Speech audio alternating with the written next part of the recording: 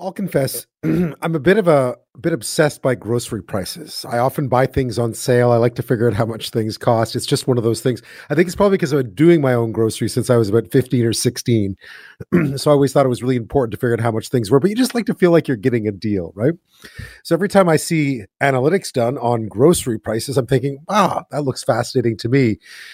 Excuse me. So one came out today. And if you buy meat of any kind, you'll have noticed, as I do, that prices have really jumped over much of the past year. What's behind the meat counter is just more expensive than it used to be.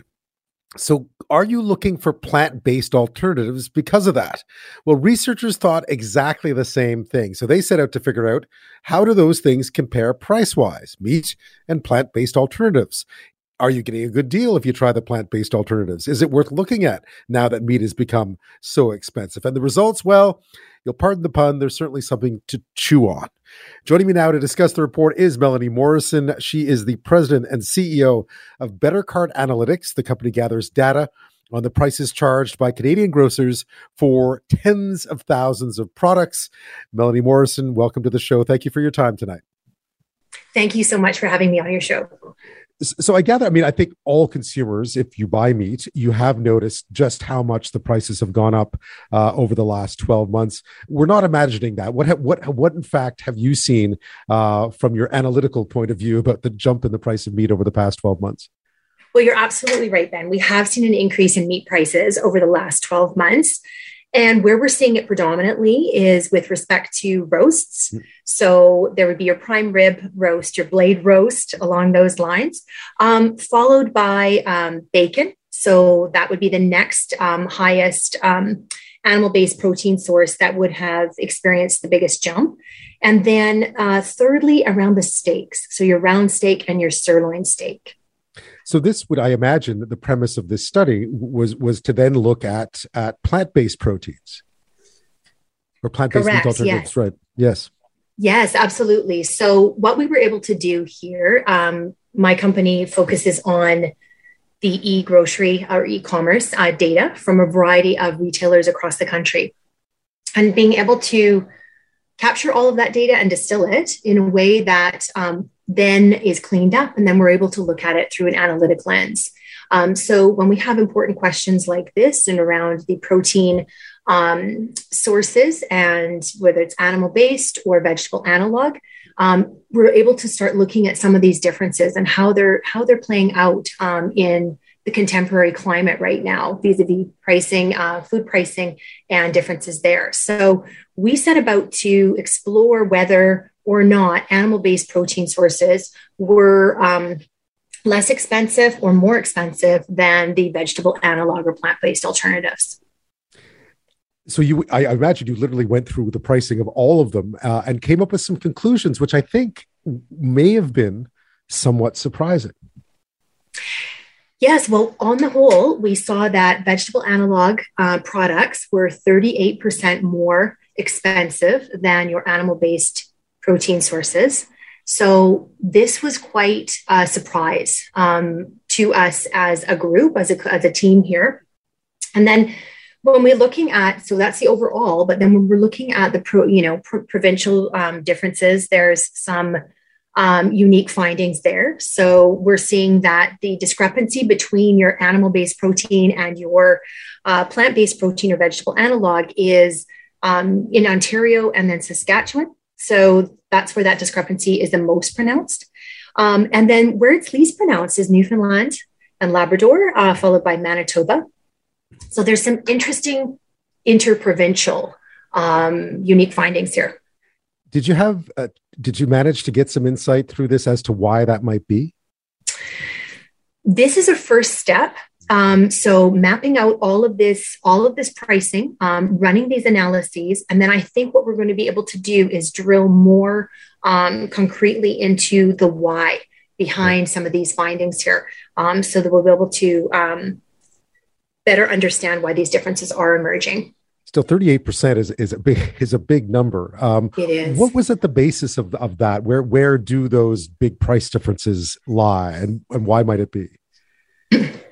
So the largest differences that we happen to see is your chicken nuggets, if you will. So we've got the animal-based protein sources versus the vegetable analog chicken nuggets. And it's the most pronounced there, sort of 100%, 104% difference between these products. So, when we look at this is a product that is often used to serve families. Lots of children love chicken nuggets. So this is a sizable difference and could certainly lend itself to some serious decision-making by consumers when trying to purchase the vegetable analog form. You also, I imagine, looked at other plant-based alternatives, which are popular, such as burgers, bacon. Yes. And you saw some big discrepancies there too. Yeah. So there's burger patties. There's about a 71% price difference. 71%. That's 71%. To me, that just seems huge. But yeah, absolutely. It does. So, when we look at these differences, there's, the chicken nuggets, burger patties, also the meals and entrees. So differences there that we would be seeing. And then the one area, ground beef, for instance, is up. The difference is 60% there. So on average, there's a sizable difference here that we're seeing on these products that were listed and that we covered in the report. So that's something that's concerning for sure. And then the one that we didn't was turkey. Right. So turkey slices. So those are actually more economical and in the vegetable analog form than they are the animal-based. Interesting. I imagine one of the things, and it was pointed out in the study, that one of the things that can be deceptive sometimes is that oftentimes the plant version comes in smaller packages. So it can be somewhat, you might not notice that you're paying more. Yes, that's true. And what we were able to do in our report was actually take the similar sizes. So we were controlling for size across the board when we selected the vegetable analogs, for instance. So we matched these out. There's a lot of choice out there in terms of products that are represented at a variety of the major banners across the country. But what we did was we actually linked this up by size. So we could control for that in an experimental way, if you will, and then draw these conclusions. You mentioned that this may be, a tipping point for some consumers, specifically with the price of groceries going up generally. That the high cost of these products might, in fact, be could potentially turn consumers away from them. Yes, that is probably one of the largest concerns here. Obviously, there are vegetable analog products in all of the manufacturers that are creating these products for all of the right reasons, and in terms of their values and what they're promoting, the health and sustainability and environmental related issues. And so when you look, though, from the consumer vantage, it's really how they're going to be faring when they see these price increases. So this is a challenge for shoppers across the country. When we look at that, if they're looking at two products, they're similar, and looking at the vegetable analog, and if it is a few more dollars per package for about the same amount, then people are probably going to think twice before selecting that off the shelves. And then as well, it's hard for some consumers certainly to take that leap to try a new product that is a vegetable analog, for instance. They don't know what it might taste like. They don't know, how that will fare with themselves or their families and so on. And so just being hesitant then to try it initially. So the lack of familiarity may be playing a role as well in conjunction with the pricing. What other conclusions did the report come up with, just in terms of, because obviously there's been a lot of talk over the past few years, at least from a lot of big companies in the food business, about trying to get consumers to buy more plant-based products. It seems to me that where part of the problem lies is they're trying to recreate meat. And that seems to be a bit of at least the way you looked at it, seems to be a bit of the problem here. Yes. In terms of that, the intention behind the companies obviously is sustainability, environmental, related issues there that they'd be bringing to the public. But sometimes consumers are can be a little confused about it. Sometimes they can't be, it depends. I think the jury's out though, whether or not we're going to see an increase in the consumer numbers that are moving toward plant-based in the future. Certainly there's a lot of support around the development of plant-based or vegetable analog products.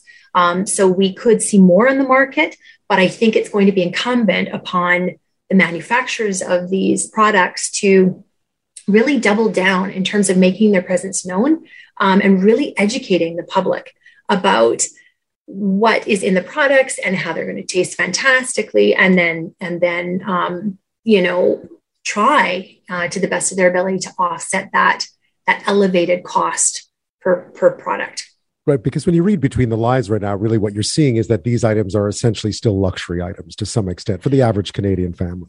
Yes, and I think there is certainly a swath of people, the majority here that would view it that way. And so that could be part of the retail shelving, that they just do not stop by and do not look at and explore.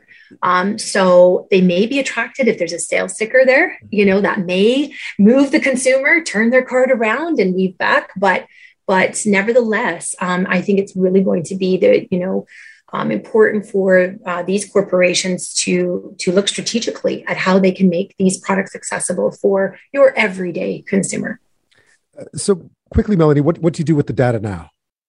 What do we do with the data now? So we will have this. These are queries that we can always run, and we can continually update them. We have in our data store over 3 billion products. And so we pull in about 28 million new pricing records weekly. So there's a continual, there's a massive opportunity here to start answering these questions that the public have in place, and to be using our data for good here to better inform people and, answer these important questions in the minds of Canadian consumers. Melanie Morrison, thank you so much for your time today. I appreciate it. Thank you so much, Ben.